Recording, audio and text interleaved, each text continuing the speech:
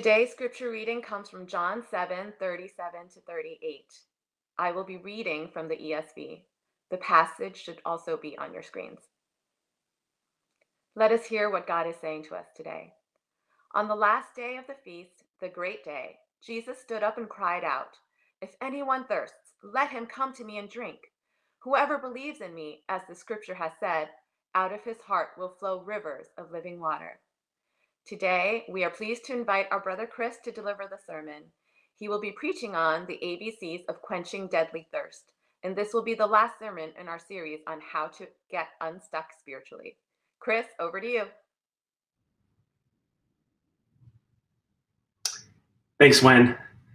Good morning, everyone. I hope all of you guys are having a great morning this Sunday as we gather together to worship. There's an old fable, an old story about a crow.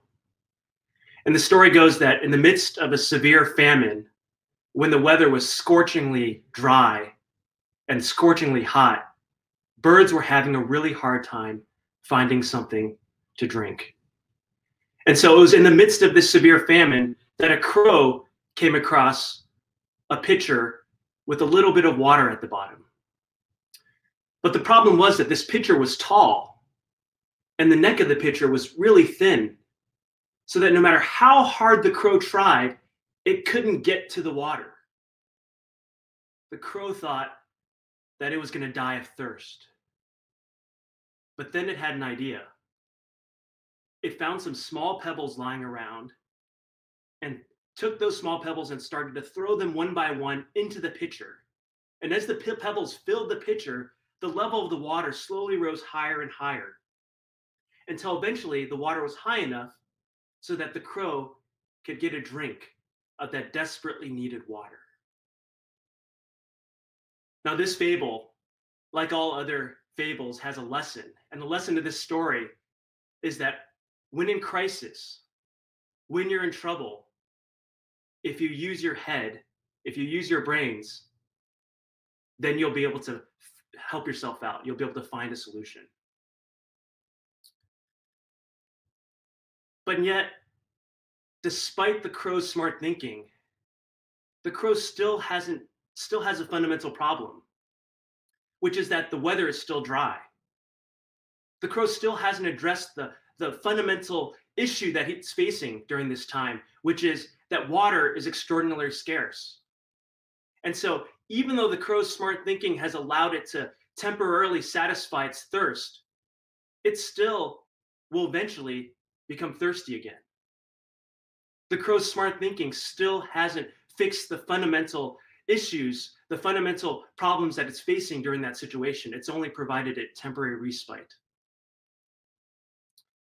As Wen mentioned earlier, we're now in the final week of our sermon series entitled How to Get Unstuck Spiritually.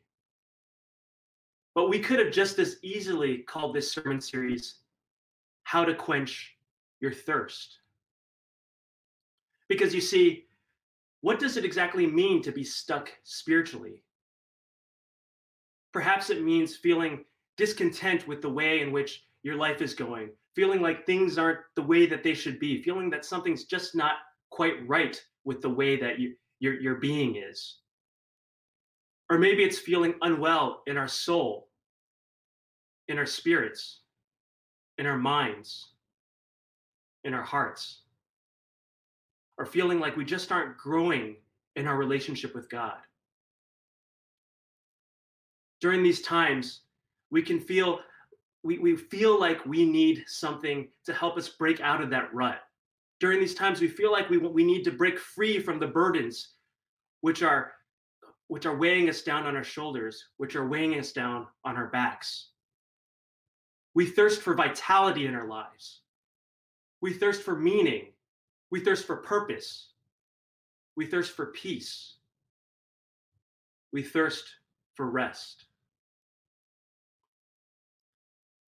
And to those who feel like they're stuck spiritually, to those who feel like they're thirsting a seemingly unquenchable thirst, in our passage today, Jesus gives this invitation.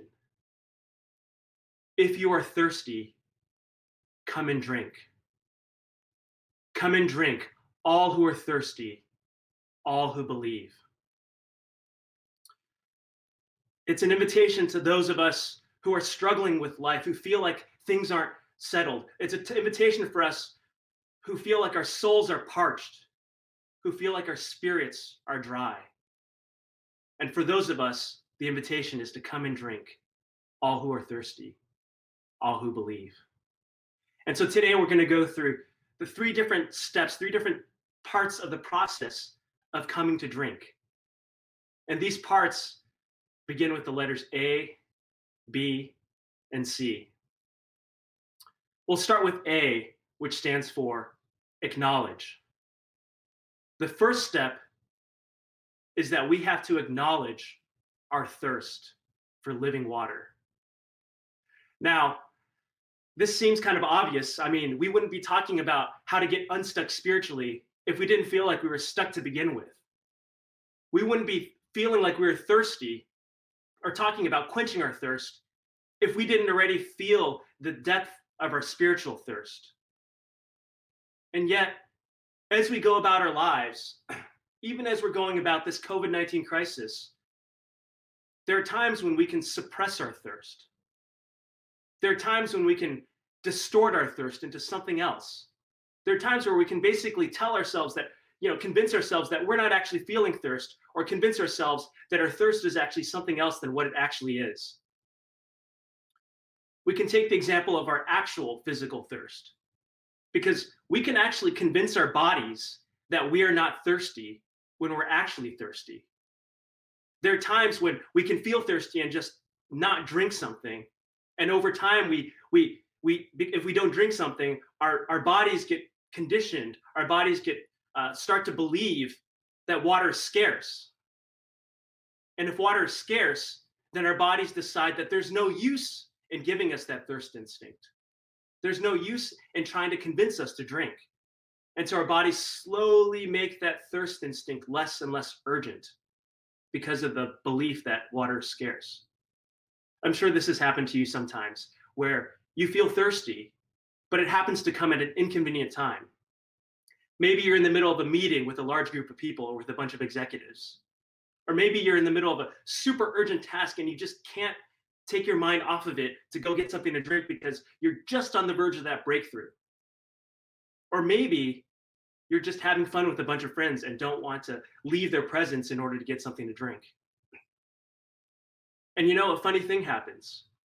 Over time, as we're focused on whatever it is that we're doing, that need to drink something slowly disappears because we've suppressed that thirst instinct. We've basically made it so that being thirsty is so normal that it's not something that comes immediately to mind. It's not something that's as urgent. Or consider that sometimes we can distort our thirst instinct. Most of us know that one of the best ways to quench our thirst is to drink a glass of water.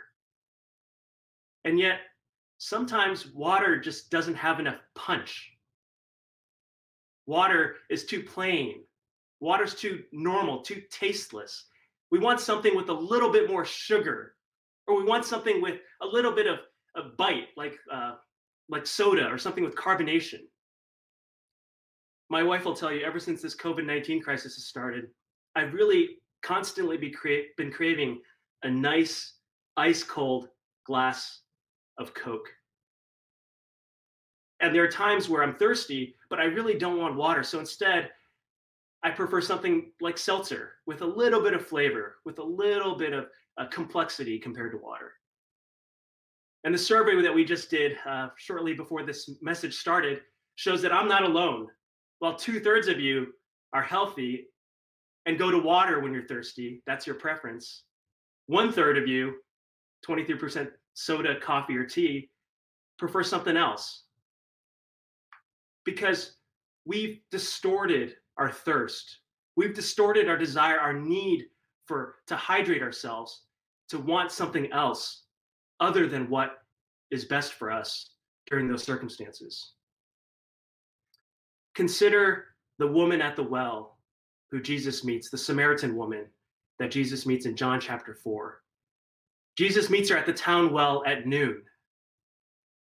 And during this conversation that he strikes up with her, he offers her living water.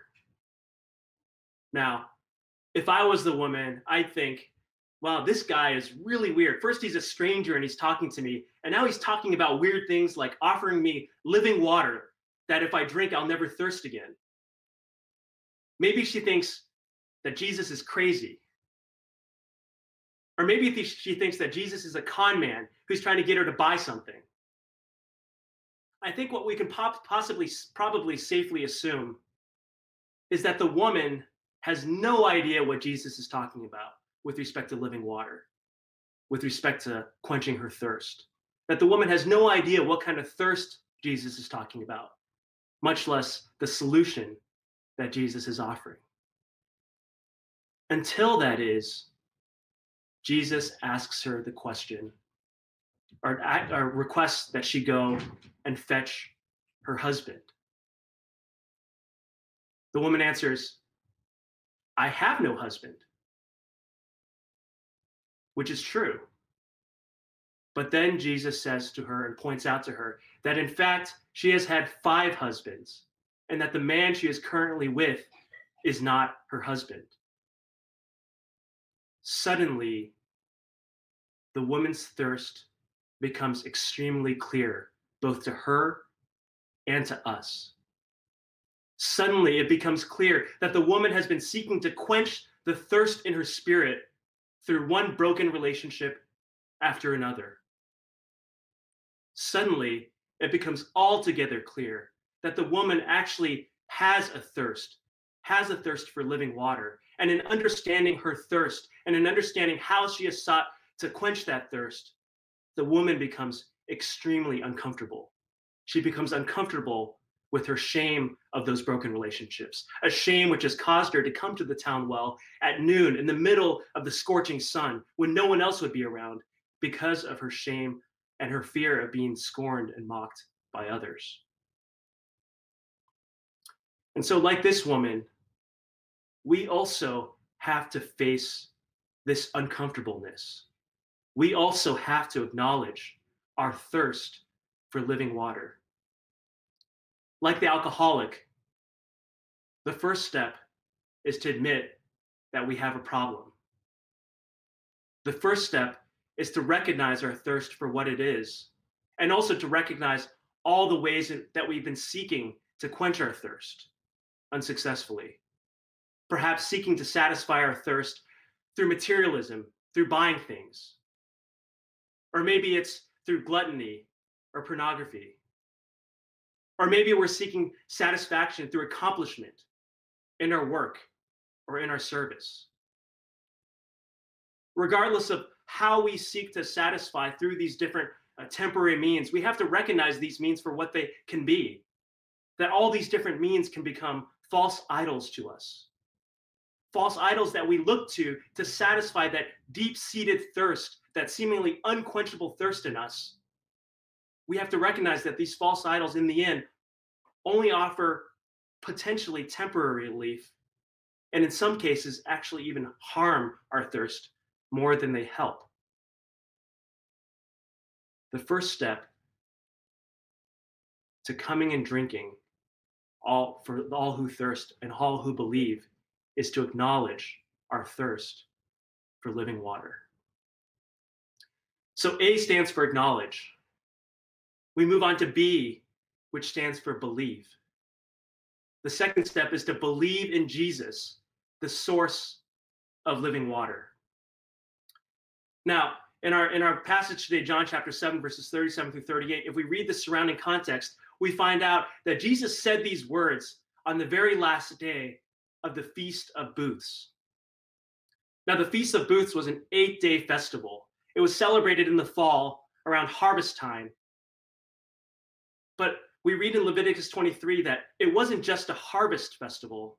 It wasn't just a feast to celebrate everything that had been harvested and reaped and gathered together. It was also intended to be a feast to help Israel remember their journey from Egypt, out of Egypt, when they were in slavery. We read in Leviticus 23 that during this feast, Israel was intended to, in their pilgrimage to Jerusalem, they were intended to set up temporary shelters for them to live in for the duration of that week, for the duration of that feast. And those temporary shelters were supposed to remind them of the temporary shelters that Israel lived in as they were delivered from Egypt and as they left Egypt and went towards the promised land. Now, during the Feast of Booths, there were two prominent rituals that were done every day of the feast in connection with the temple altar. The first of these rituals was a willow ritual. So people would basically go outside of the city of Jerusalem, gather together willow branches. Now, I don't know if you guys are familiar with willow trees, but you commonly see willow trees next to rivers because willow trees require a huge amount of water. And willow trees have these droopy, kind of thin, long, curly branches that lean over with these long legs. You know, sometimes you hear people describe them as weeping willows because they just have this droopy kind of look to them. And so people would gather the branches of these willow trees. And these branches, they're not like these giant tree trunk type branches, right? They're thin, they're curly, they're long, you know, maybe 3 to 4 feet long. And they gathered these together in bunches and bring them back to the temple. And once they were back at the temple, they'd take these branches and they would beat the side of the temple altar. And as they struck the side of the temple altar, they would shout out, "Hosanna! Save us, O Lord! Save us, O Lord!" This was one of the rituals that they did. The second ritual that featured prominently during the Feast of Booths was a water ritual. And so every morning during the feast, a procession led by priests would make their way down from the Temple Mount, downhill about half a mile until they reached the pool of Siloam. And at the pool, they would take an ornate ceremonial container, they would dip it into the pool, and they would draw out some water. And then they would carry this water in procession back uphill half a mile to the Temple Mount. And as they processed back, people would be blowing ram's horns. People would be singing psalms. It'd be a really boisterous, joyous celebration. And when they got to the temple altar, they would pour this water on the altar. The water would run all over the altar and then run from the altar onto the ground. Now, both the willow ritual and the water ritual done every single day during the Feast of Booths were done every single day. And some scholars see these two rituals as a means of calling on God to bring rainfall, to address the thirst of the land. You know, they'd see the willow as symbolic of how thirsty the land was, and they'd see the water poured out coming from the altar as calling on God to bring rainfall onto the land. And so in that context, it kind of makes sense that Jesus might give the invitation to come and drink, because then Jesus would be saying, I am the one who's the source of that living water. I am the one who can actually quench the thirst of the land. And yet remember that the Feast of Booths was intended to help Israel remember about their journey from Egypt to the Promised Land. So some scholars actually think that the willow ritual and the water ritual actually point instead to the story in Exodus 17, when Moses struck the rock and water flowed from the rock. Let me refresh your memory about that story. Now, again, God has just delivered Israel from Egypt. We've talked about this before. God did all the 7 plagues on Egypt, the plague of turning the Nile River into blood, the plague of gnats, the plague of locusts, the plague of hail, and so on, demonstrating his miraculous power to Pharaoh as part of delivering Israel from Egypt. We've just seen how, as Israel left Egypt, Pharaoh's armies pursued the Israelites. And just as the armies were about to overcome Israel, God parted the sea so that Israel could escape from the armies in dry land, also in miraculous fashion. And we've seen how when Israel was hungry, they complained, and God miraculously provided for them bread in the form of manna, which would show up every morning with the morning dew. And so God has done all these amazing things, showing who he is and how powerful he is and how much he cares about Israel, not because of anything they've done, but because of his grace shown to them in delivering them from their slavery. But when we get to Exodus 17, Israel starts to quarrel with Moses because they're thirsty. And this quarreling isn't just any kind of quarreling. I mean, this goes beyond the complaining that they were doing when they were hungry. They're quarreling to the point where they're basically bringing Moses up on charges. They're basically accusing Moses of bringing them out of Egypt only to kill them in the desert of thirst. They're actually prepared to execute Moses for his perceived crimes.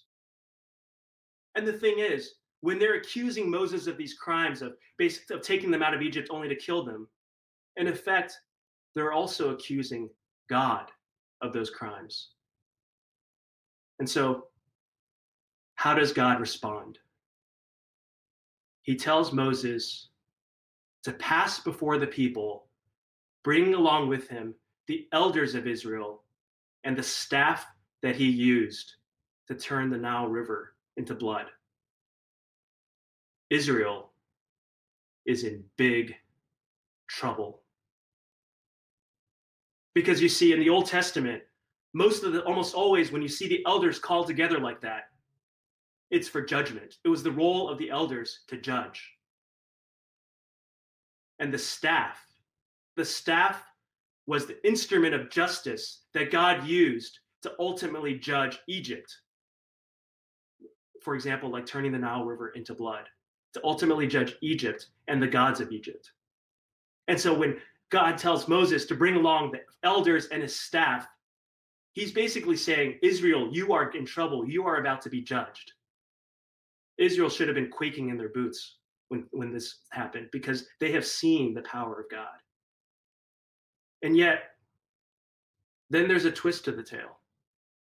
Because then God tells Moses, I am going to stand before you on the rock. And I want you, Moses, to take your staff and to strike that rock. And when you strike that rock, water will come out. God is figuratively standing on the rock, and God is figuratively telling Moses to strike God. God is basically telling Moses that he is going to take the judgment that Israel rightly deserves for what they have done on himself, so that Israel can have water. Moses is to figuratively strike God, judge God, so that Israel can be saved. And so when Jesus in John chapter 7 in our passage today says, come and drink, all who are thirsty and all who believe, he is basically saying that he is the temple altar. The temple altar which was struck by those willow branches. The temple altar from which the water flowed. He is saying that he is the rock from Exodus 17. The rock which Moses had struck with the judgment of his staff. The rock from which water came out in order to relieve Israel's suffering so that Israel could live. We're called to believe in Jesus, the source of living water. We're called to believe in Jesus, the one who bore our suffering on his shoulders so that we might not suffer. We're called to believe in Jesus, the one who took on our judgment upon himself so that we might not be judged.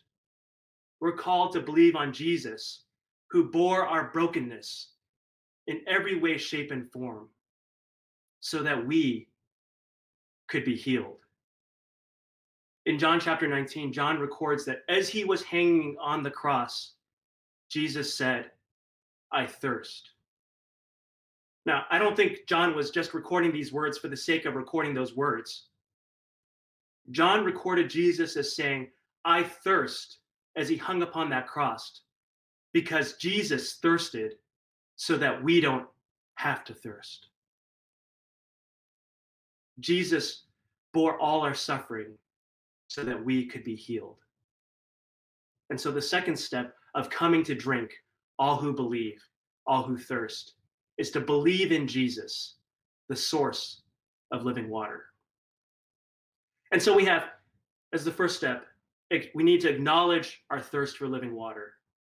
We have as the second step, we need to believe in Jesus, the source of living water. But belief can't only be intellectual belief. Belief has to change the very way in which we go about our lives, the very way in which we live our lives. And so the third step, C, stands for come. It stands for come and drink those living waters. And this isn't easy. Because you see, for us to be able to come and drink those living waters requires us to let go of who we are. We can't come to those rivers of living waters and drink from those living waters unless we're willing to let ourselves be swept away by those rivers. It's not easy to come and drink. Throughout this entire sermon series, we've been going through different forms of spiritual disciplines to help us get unstuck spiritually. Disciplines like prayer, like reading the Bible, like worship, Sabbath, service, giving, confession, fellowshipping with one another. But the thing is, if we do these things the way that the Pharisees did them, if we do these things just so that others can see how great we are, or if we even do these things just so that we can feel a sense of accomplishment for doing what we think we're supposed to do, we've missed the point of the message. We've missed the point that the purpose of all these different spiritual disciplines is so that we can grow in relationship with God. It's so that we can know God, not just objectively, but relationally. It's so that we can experience the transforming presence of the Holy Spirit in our lives. If we fail to do that, if we just do them for the sake of a sense of accomplishment, then it'd be like going to a national park just for the sake of taking pictures, but not actually experiencing and basking in the natural beauty all around. It'd be like going on a date with your spouse or with your boyfriend and girlfriend and spending the whole time just staring at your phone, not talking with them, not being with them, but not actually being with them, only being with them physically, but spending your whole time looking at your screen. Or it'd be like coming to the river of living water and standing there and just looking at it, not actually drinking it, but just looking at it and studying it and examining it without actually tasting it, without actually letting those life-giving waters come into us. C.S. Lewis describes this in his book, The Silver Chair, which is the fourth book in the Chronicle of Narnia series, one of the sequels to The Lion, the Witch, and the Wardrobe. And early on in this book, one of the characters, Jill Pole, finds herself alone and finds herself really thirsty. And so as she feels like she's dying of thirst, she suddenly spies ahead of her a stream. And so she walks toward that stream because she's so thirsty and the waters look so good. But there's a problem, because next to that stream is a ferocious lion. Now, if you've read The Lion, the Witch, or the Wardrobe, or any of the books in the Narnia series, you know that this lion is Aslan, the Christ figure in the Chronicles of Narnia.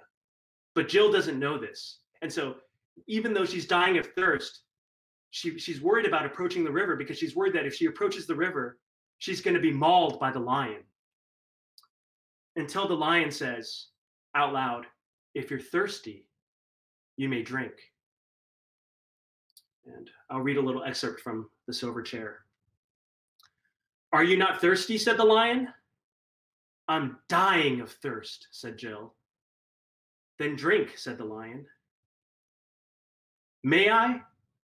Could I? Would you mind going away while I do?" said Jill. The lion answered this only by a look and a very low growl. And as Jill gazed at its motionless bulk, she realized that she might as well have asked the whole mountain to move aside for her convenience. The delicious rippling noise of the stream was driving her nearly frantic. "Will you promise not to do anything to me if I do come?" said Jill. "I make no promise," said the lion. Jill was so thirsty now that without noticing it, she had come a step nearer. "Do you eat girls?" she said. "I have swallowed up girls and boys, women and men, kings and emperors, cities and realms," said the lion. It didn't say this as if it were boasting, nor as if it were sorry, nor as if it were angry. It just said it. "I daren't come and drink," said Jill.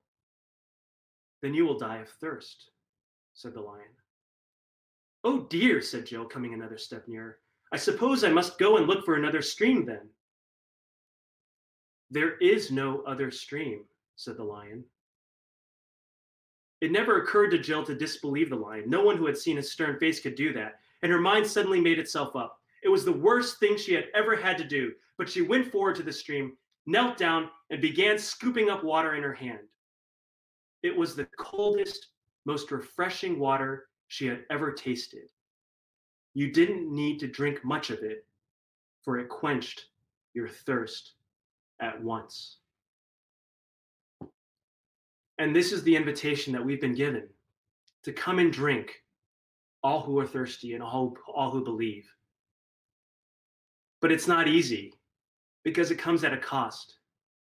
It comes at the cost of denying ourselves, of letting ourselves go, of submitting ourselves to Jesus. We have to submit our self-sufficiency, as we read in Ephesians, because it is by grace we have been saved through faith, and not by our works. It is the gift of God. We have to let go of our self-control. As Jesus in Luke 9 said, anyone who seeks to save their life will lose it, but whoever loses their life for my sake will save it. And we have to let go of our self-righteousness. We have to allow our desires, our thoughts, our actions to be influenced, to be changed, to be transformed by Jesus. Because Jesus says, "I am the way, the truth, and the life." And it's not easy, because we want to have control. We want to be self-sufficient. We want to be the one to make decisions about what's right and what's wrong for our lives. And yet, what we read in the silver chair is that if we submit ourselves, if we deny ourselves, and take the invitation to come and drink, all who are thirsty and all who believe, we'll find that the living water that Jesus offers us is better than the coldest, most refreshing glass of water that we can think of when we're thirsty. Because it's a water that can quench our thirst for eternity. Come and drink, all who are thirsty, all who believe. To do this, we first have to acknowledge our thirst for living water. We then have to believe in Jesus, the source of living water. We then have to come and drink that living water. In 2007, there was a 29-year-old man who went on a guided hike in the Utah desert.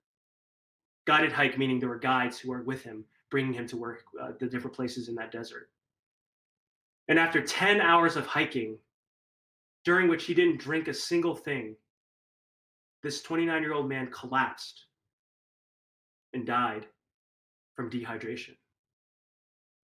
It was a tremendous tragedy. But the biggest tragedy of all was that those guides who were around him, those guides were all carrying bottles of emergency water that weren't even for themselves, but were for emergencies. And so what was a bigger tragedy was that this man could easily have been saved because there was water all around him. And this is the invitation that Jesus gives us. It's an open invitation to all. It's an open invitation to each of us to come and drink, all who are thirsty, all who believe.